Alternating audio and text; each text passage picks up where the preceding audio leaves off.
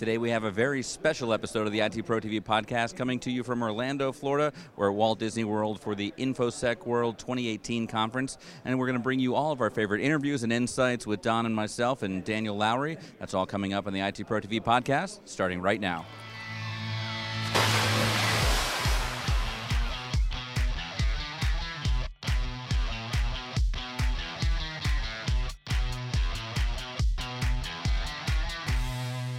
All right, hello and welcome to the IT Pro TV podcast. As I said in the open, we are not in the studio, as you can see. We are down here in sunny, well, tornado-y Orlando, Florida at the Walt Disney World Contemporary Resort, which is also really not that contemporary anymore. But Don, thanks for joining us today. How you doing? I am doing swell, and we just have so much footage and so many things to talk about that we've experienced here at the conference, because we're kind of filming this towards the end, but we're going to spend some time right here in this episode to get a chance to highlight some of that. Well, first of all, before we get into the interviews, what was your impression of the show kind of in general? I know we didn't do a lot of the sessions, but we had a chance to really walk around and see a lot of the different vendors and meet a lot of the attendees.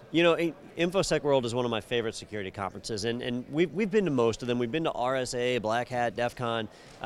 Some of them have gotten to become so massive that they're no longer really approachable. Others are so small that you're not really able to get exposed to much. InfoSec World, I think, is like just the right size, and maybe I'm putting a curse on them, right? They'll grow too much and then they'll be ruined. But everybody's real accessible. You can walk up and talk to people. When there's a keynote speaker, you normally see them walking around in the expo hall floor later, just walking around. You go up and talk to them. So it's that kind of conference. And it's all put on by Misty, which as an organization, they are just super nice people, easy to talk to. And they're promoting IT security learning and awareness, and so they're doing just great things in the industry. It does make this one of my favorite conferences. Yeah, and it is getting a little bit bigger next year. I saw the floor plan already. They're just adding a couple of aisles, so it's not growing out of proportion where it's going to be at a huge convention center or anything like that. But you did mention seeing the different keynote speakers walking around. Mm-hmm. That's actually how we got our first interview that I want to share. I saw down the hallway they had a service dog. And normally when you see a service dog, everyone kind of stands back, but everyone was petting the dog. So I said, something's got to be going on. You're not supposed to pet a service dog. It says it right on the dog, typically. So I went ahead and walked down there and took a look, and it actually said on the side, electronic detection dog, which I'd never heard of before, so started asking some questions. And they'd actually just gotten off the stage from doing a keynote, and we're talking about what these dogs do and how that training process works. And I said, we got to get you guys over here. And unfortunately, the dog was very tired after doing that. They had actually flown down from Indiana, and the dog needed to spend some time, some quality time outside in the grass, I believe. So we brought the trainers over from a company called Jordan Detection, and let's go ahead and take a look at that interview now and see a really cool, I don't want to say product, but a really cool service that they can offer. Phenomenal idea. Yeah. I think I'm going to set us up for a high bar to reach here. I think this is going to be the best interview that we do at InfoSec World, because this one ties into a story that I read about a couple of years ago, and I'm just dying to get more information. There's so many companies here that are presenting security products and software and hardware. But in the keynotes and the various presentations, we're learning about all sorts of different aspects of security. And one just really different area that we've got here is a company called Jordan Detection that trains dogs to be able to sniff out and detect electronic devices, or the evidence of the presence of electronic devices, which is something amazing that really I first learned about just a couple of years ago. And they were speaking here at the conference. I'm fortunate enough to be able to grab a couple of them to talk to us about the company and what they do. And before I rattle on too much about this, why don't I give you guys a chance to maybe introduce yourself and tell us a little bit about Jordan Detection. I'm Todd Jordan. I'm Erin Jordan. We are the owners and operators of Jordan Detection Canine. Todd is the master trainer and the brains behind the beginnings of this program, and I'll let him talk a little bit about what he does. So we train the dogs to indicate on a chemical compound that's in the making of electronic storage devices, and such things of like SD cards, thumb drives, micro SDs, cell phones, and anything that holds electronic storage media. All right, so we'll roll back the clock 2 years, and I'm reading this article, and it was about the Jordan spokesman, the weight loss spokesman for Subway, where he was arrested on charges of having child pornography. And in this article, it was describing how the police leveraged a dog that could come in and sniff through the house or apartment and find USB keys or even like cell phone SIM cards based on a chemical like you just mentioned. And it blew my mind. I thought, what a great idea, and nobody had thought of it, or maybe they had it. It was the first I had heard of that. You're the people who did that. When I first met you, I recounted that story, and you said that's our dog, right? So can you give me a little history on that? Like, how did you come up with the idea to even do this? So the chemical was actually discovered by a chemist from Connecticut State Police, and so they're the ones that started the pioneer the program. And then from us, we were contacted and we were discussing things with some internet crimes officers, and we came up with, they asked us if we could do something like that, and we did, and they started using the dogs on search warrants all over the state of Indiana, and that's when Subway Jared, when that case came in place. And we keep talking about storage devices. Is the chemical limited to like flash storage like that, or is it found in other types of devices? It's any type of electronic storage media that's in. And so if that's hidden away, like this is a smell, I'm thinking like bomb sniffing dogs, drug dogs, they have a scent that they pick up on. They can just walk right by luggage and they can pick that up because to me, I might not smell it, but to them, it's a very strong smell. Are the electronic devices the same way? Is that a strong smell the dogs are able to pick up on? It's not a strong smell. As we were kind of talking about before, you and I could smell gasoline if we came in here into this room, but there's no smell really to a human that's going to be emitted from those devices. The way we train our dogs, though, they are able to detect those. We've got 17 dogs out now. Out across the United States that are working, and we daily will get calls from handlers telling us they've been on a warrant, and a lot of the times they get super excited because a dog has found a device in a safe that's locked or in a bunch of debris. Often the search warrants will be in houses that are hoarder type houses, so the dogs are super useful in finding hidden devices in those situations where it would take investigators days to find those. And that's really what amazes me the most about this story is that cybercrime obviously has been getting more and more complex with each year. A lot of criminals are learning that, hey, if I have illegal or illicit material, that if I store it on my computer, it could be detected. If I have it in a USB key, a removable hard drive, something like that, even a burner cell phone that is stashed or hidden away, then I know nobody's going to be able to find that and get at it. Or they might apply encryption to it so you can't get at the data.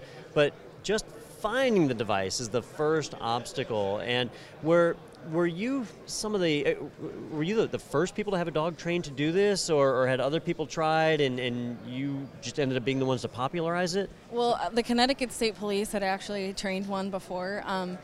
Obviously, we'd heard about that, and he had been a dog trainer of Accelerate Detection Canines for quite a few years. So it took about a year to develop our program after hearing of theirs. I think they have 8 dogs currently out working now.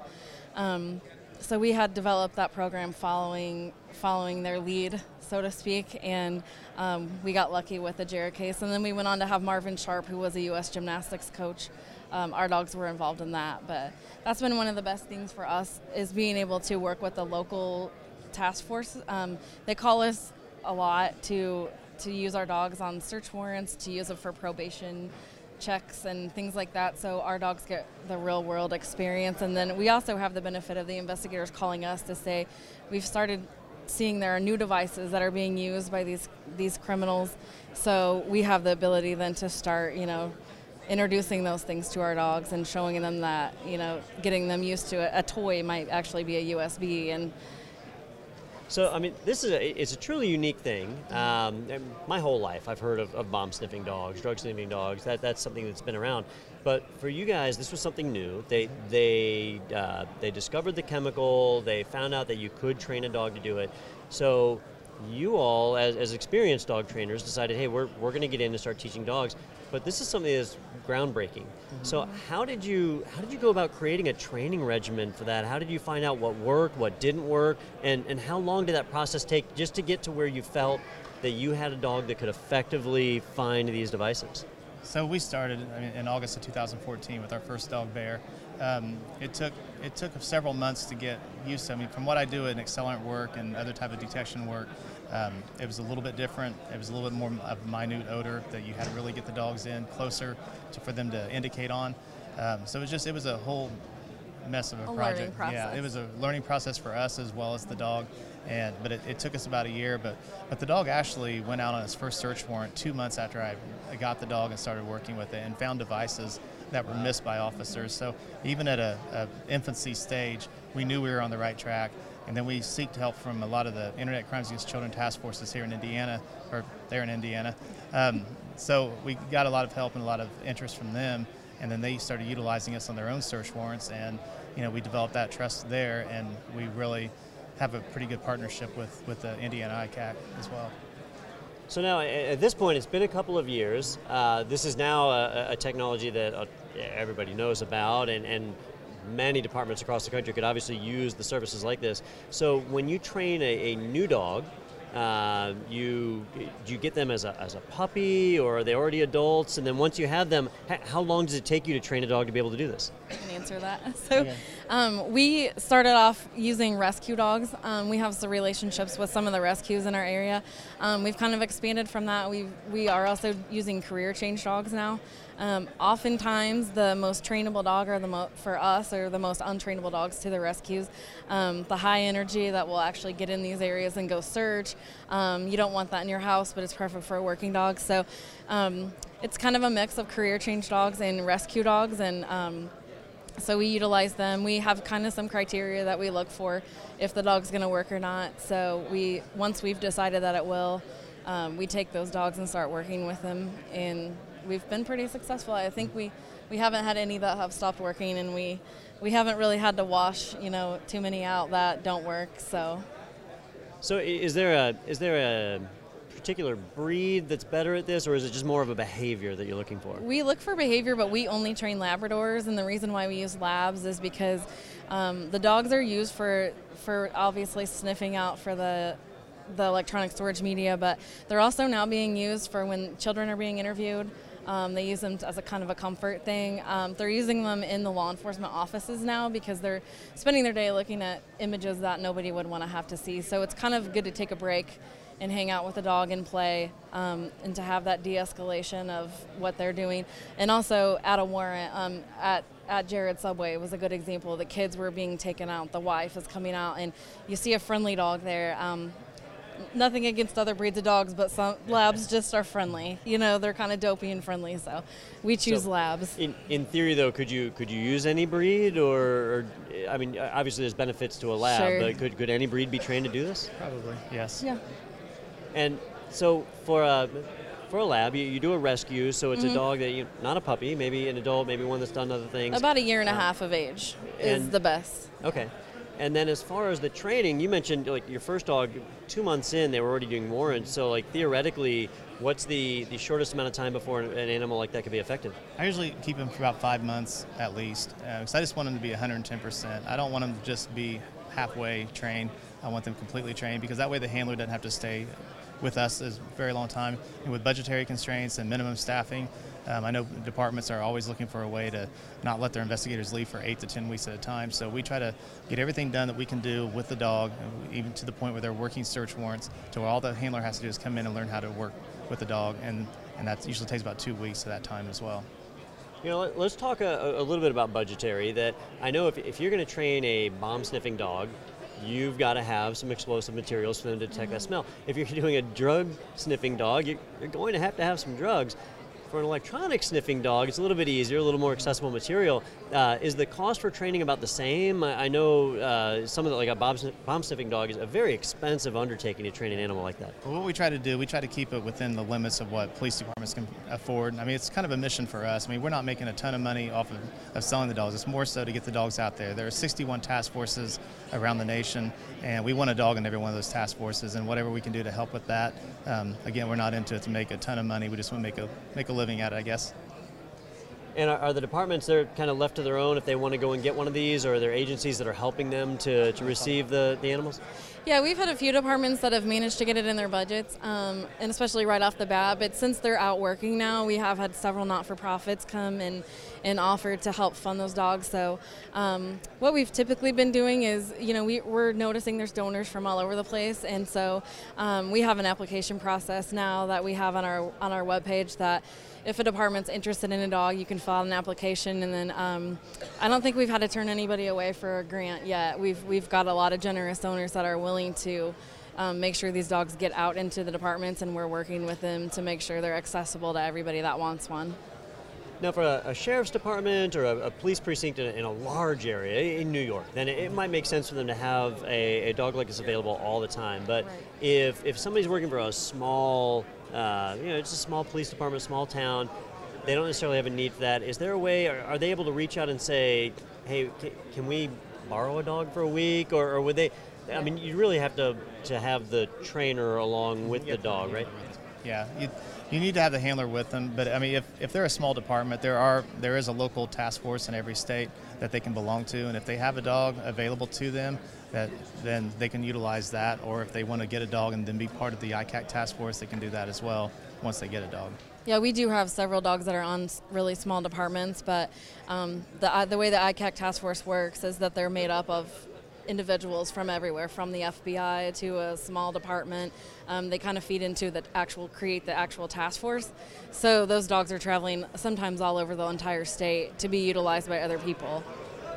That's amazing. And I know we talked about child exploitation because that's been big, it's been in the news, but what are some of the other types of crimes that you're seeing where this applies and is able to help?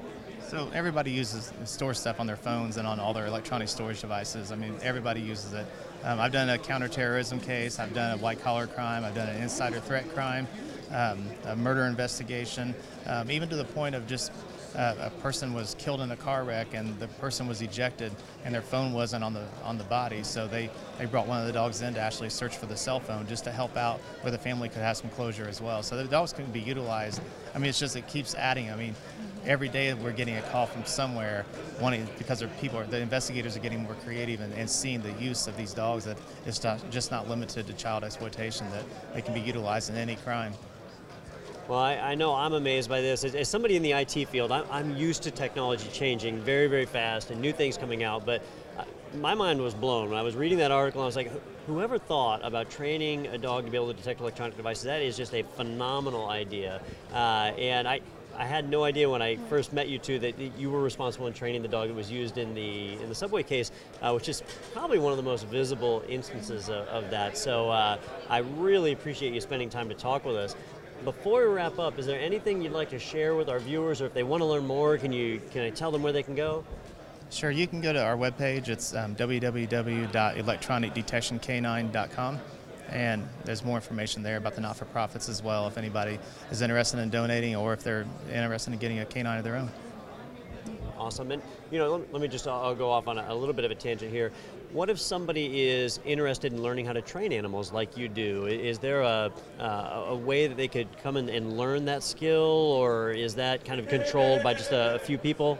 Right now it's just controlled by myself and my wife. It's just pretty much proprietary at this point. I guess if we ever get huge enough that we need more handlers or more trainers out there, then yeah, we might be interested in doing something like that. Well, it's a great technology, and it's kind of a double-edged sword here. On one hand, I hope you have great success and you find that you're training so many animals that you need a ton of help. On the other hand, that means there's a lot of crime, and so I hope that we don't need that many, but I definitely thank you guys for the work that you've done. It is amazing work, and I'm just incredibly impressed by it. Thank you. Thanks for having us. All right, well, thank you, and thank you everybody out there in TV land for watching. We always appreciate you viewing, and hopefully you found this as interesting as I did. I really do. I think this is probably one of the coolest things that I've seen here at this conference, and really tied into some stuff that I've read about in the past, and it's just really exciting to hear. I love new things like this. So thank you all for watching. Stay tuned, though, because we do have more coverage coming at you from InfoSec World 2018. But for right now, signing off for IT Pro TV, I'm Don Pizzette, and I'll see you next time. All right, that was a really cool one, and I learned a lot in that. I didn't have any idea that there were specific smells and things in the chips. I didn't know you could do that. So now you got to reevaluate how you're hiding all your storage media. So in that interview, I don't know if you guys are able to pick up on it, but I was a little almost starstruck because when they came by the booth, Peter had lined up the interview, so I only got to meet with them just a couple of minutes before the interview started. And I unlike you, Peter, I had heard of the electronic detection animals, and Rub it in. Yeah. So I know I'm well read. So I started talking to them, and when they told me that's what they did, I said, oh, I read this amazing article a couple of years ago about Jordan from Subway and how they used an electronic detection dog to go in and find the media he'd hidden. And I'm telling them the story, and they say to me, yeah, that was our dog. Yeah. What? And that was the first dog they had trained. And so that was the conversation I had in the 30 seconds right before that interview. And so as I'm talking to them, I'm like, these are the people that have really, they didn't invent the technology, right? And they mentioned that in the interview. It was a organization up in Connecticut. Yeah. But they're the ones who have really perfected training these service dogs to be able to go and detect the devices. So those two people they're instrumental in that technology. It's an amazing service they provide. Yeah, when you have such a horrific situation like that one was, it's nice that there's a silver lining that comes out of it, that people are now maybe aware that this kind of technology exists for other police departments, military even, to go ahead and find ways to take advantage of that. I was thinking about the Bin Laden raid and things like that, when so much of that was after the fact, now going and collecting all the electronic data. Having an animal like that to be able to gather intelligence in the field is pretty cool. And it's good to know that the next time I misplace my cell phone, I've got an avenue there. Yeah, I have their business card. Yeah, we can call them and fly in a service animal. That happen all the time. Yeah. Can they do the remote? I don't know if there's storage in the remote, but if they can do that, that'd be fantastic. Tape an SD card to your remote. now I'm all set. All right. Well, the next interview we wanted to share with you is from another cool company called HackerOne, and I think the person we talked to was also a speaker here as well. He did a talk right before we were able to grab him. And so what do you know about this HackerOne company? It seems like they kind of help connect hackers with businesses.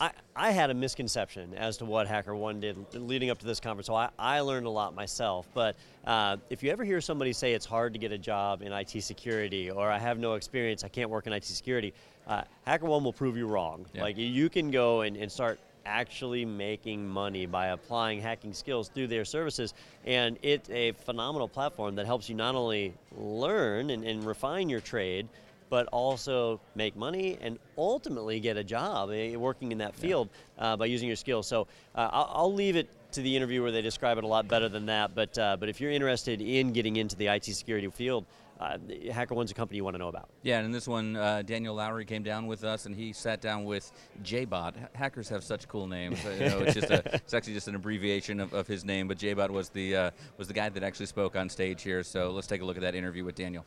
All right, greetings everyone, and welcome to IT Pro TV. We're here at InfoSec World 2018 in Orlando, Florida, and in today's interview, I am speaking with one John from HackerOne. John, can you tell us a little bit about yourself and your company? Absolutely. So, as he said, I am John from HackerOne. I am a technical program manager for the Bug Bounty platform. That's what HackerOne does. So we connect researchers from all over the world who are security researchers, and we connect them with companies who want to be hacked.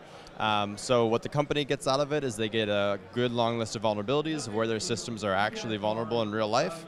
And what the hackers get from it is not only recognition from the companies, but they also, in certain situations, they get a payment for it. Wow. So that's the bug bounty in a sense, in a nutshell. Okay, so you're mentioning bug bounty. Very interesting topic. For those of you who are not in the know, this is basically the company saying, I want you to hack me, which is weird to hear out loud, right? It is weird out loud. I want you to try to hack me, and when you find something, we'll give you a reward for that, so that we can now close that gap and lower our or increase our security footprint, however you want to look at it. It's weird when you say it out loud, but in reality, it makes a lot of sense. Because if you have all of these defenses, and you have like your defense in depth and your web application firewalls, and you have everything set up in a way that prevents hackers from getting in, how well do you actually stand up against real hackers that are trying to break into your systems? And HackerOne kind of bridges that gap, whether you actually want to have, I say, a live pen test against your own assets. And so that's an interesting topic as well, because there is traditional pen testing. Right. Why would someone use something like HackerOne over traditional type pen test? Great question. So one of the reasons that I bring up, and I like just to preface it with, when you're in a pen test environment, you're given a set time as to when they're hacking, so you know when they're attacking you.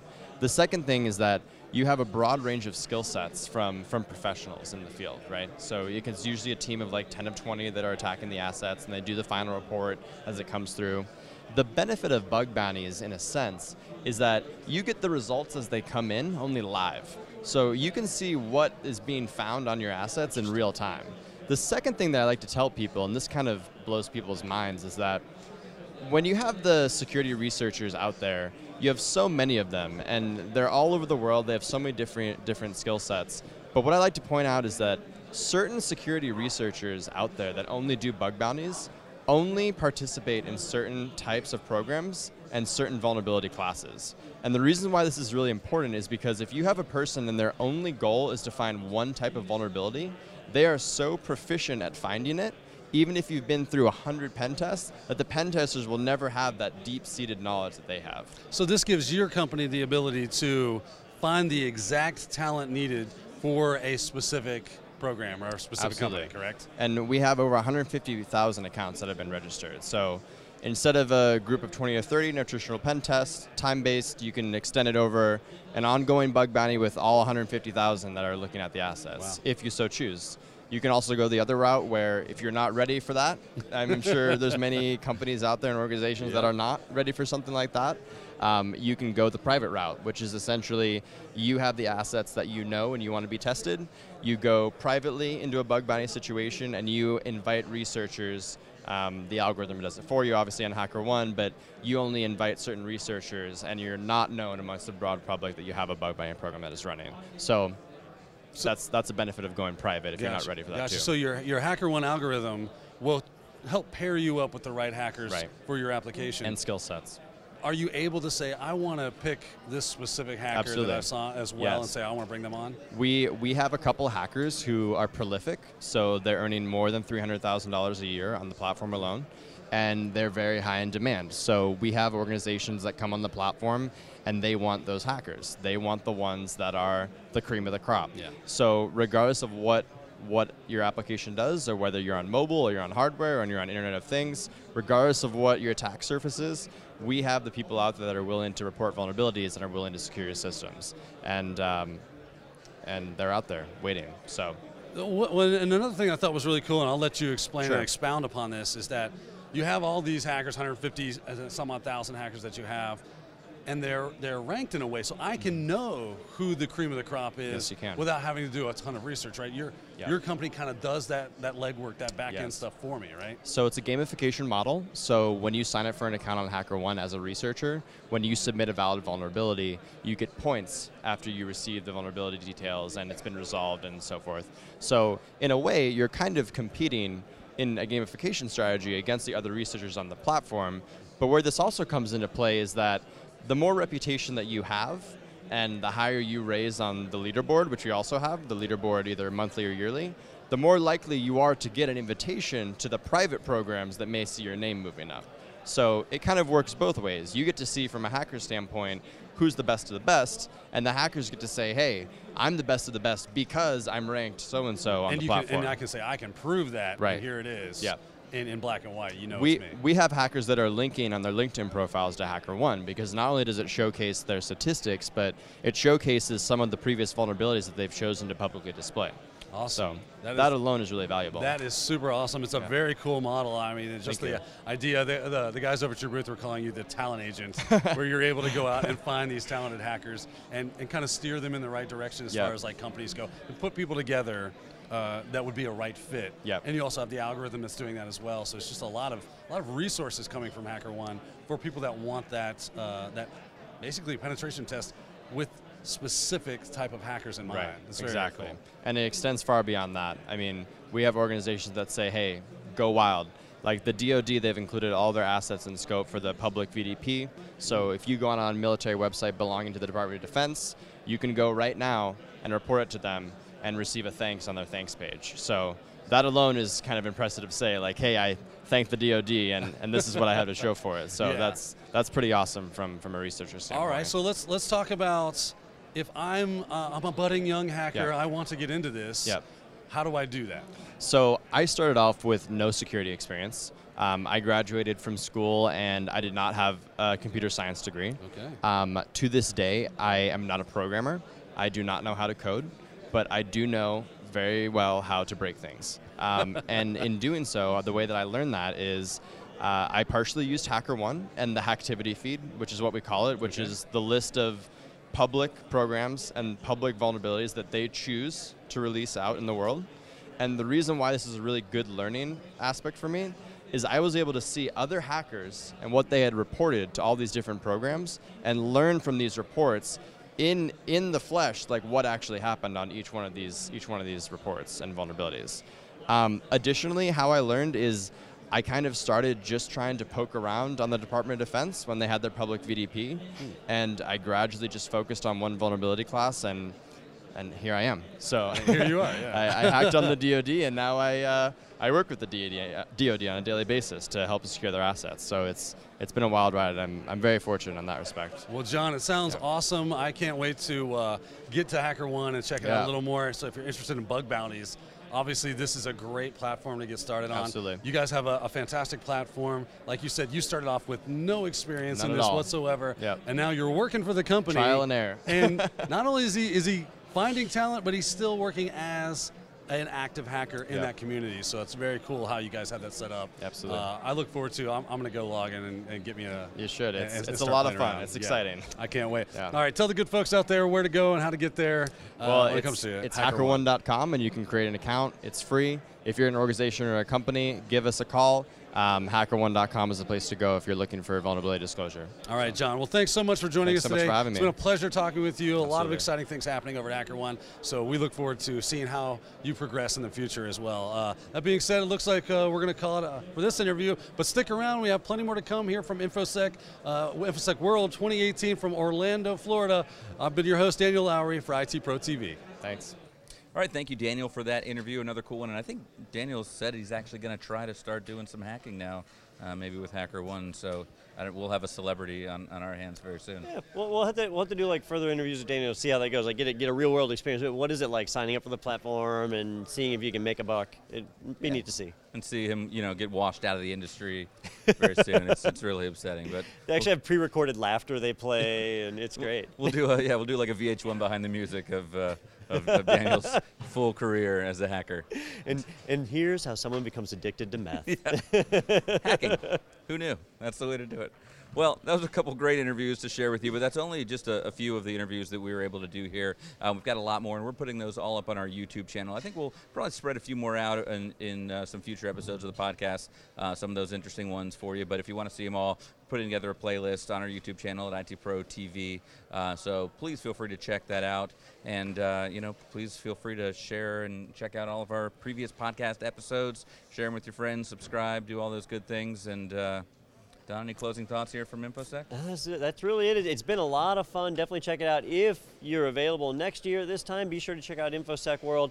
If you can't get to InfoSec World, there are plenty of other conferences that are out there. We are going to be out at RSA later in the year. No, I say later in the year. That's coming up. Next month. Yeah. It's April 17th or so. So there's RSA. Daniel's going to be out there doing interviews for us, and the rest of our crew will be there. So if you're at RSA, be sure to look for IT Pro TV. Stop by and say hi. We are going to be at a couple of other security-related conferences as well as non-security-related conferences throughout the year. We'll be at Microsoft Ignite and a handful of others. Comic-Con, I don't know. Comic-Con. We did those, Yeah, the Adult Film Festival. Yeah. It's all going to be great. Definitely check them out. Who's going to that one? How did I not get that badge? So anyhow, part of our conference coverage, but just a great opportunity to learn. If you can't make it to one of the larger conferences, look for a B-Sides conference. The security B-Sides are in every major city across the U.S., across the world, so be sure to check those out. We've covered a couple of them. Actually, we're going to be at B-Sides Las Vegas, right? B-Sides Las Vegas is, I want to say August or so. It's right before Black Hat and DEF CON, I think, so we'll be out there for that. That's one of the bigger ones from what I understand, so we're gonna go ahead and check that out and hopefully talk to some people as well there, but we're going to have a booth set up as well, so that'll be pretty Awesome. cool. Yeah. And as always, look for IT Pro TV out there. Be sure to check us out. If you have any questions, always be sure to reach out to us on our social media platforms, Twitter, Facebook, all that stuff. Like us, follow us, subscribe to our podcast on the, 8,000 platforms we're on now? Yeah, I said all that already. Okay. Well, I'm reinforcing.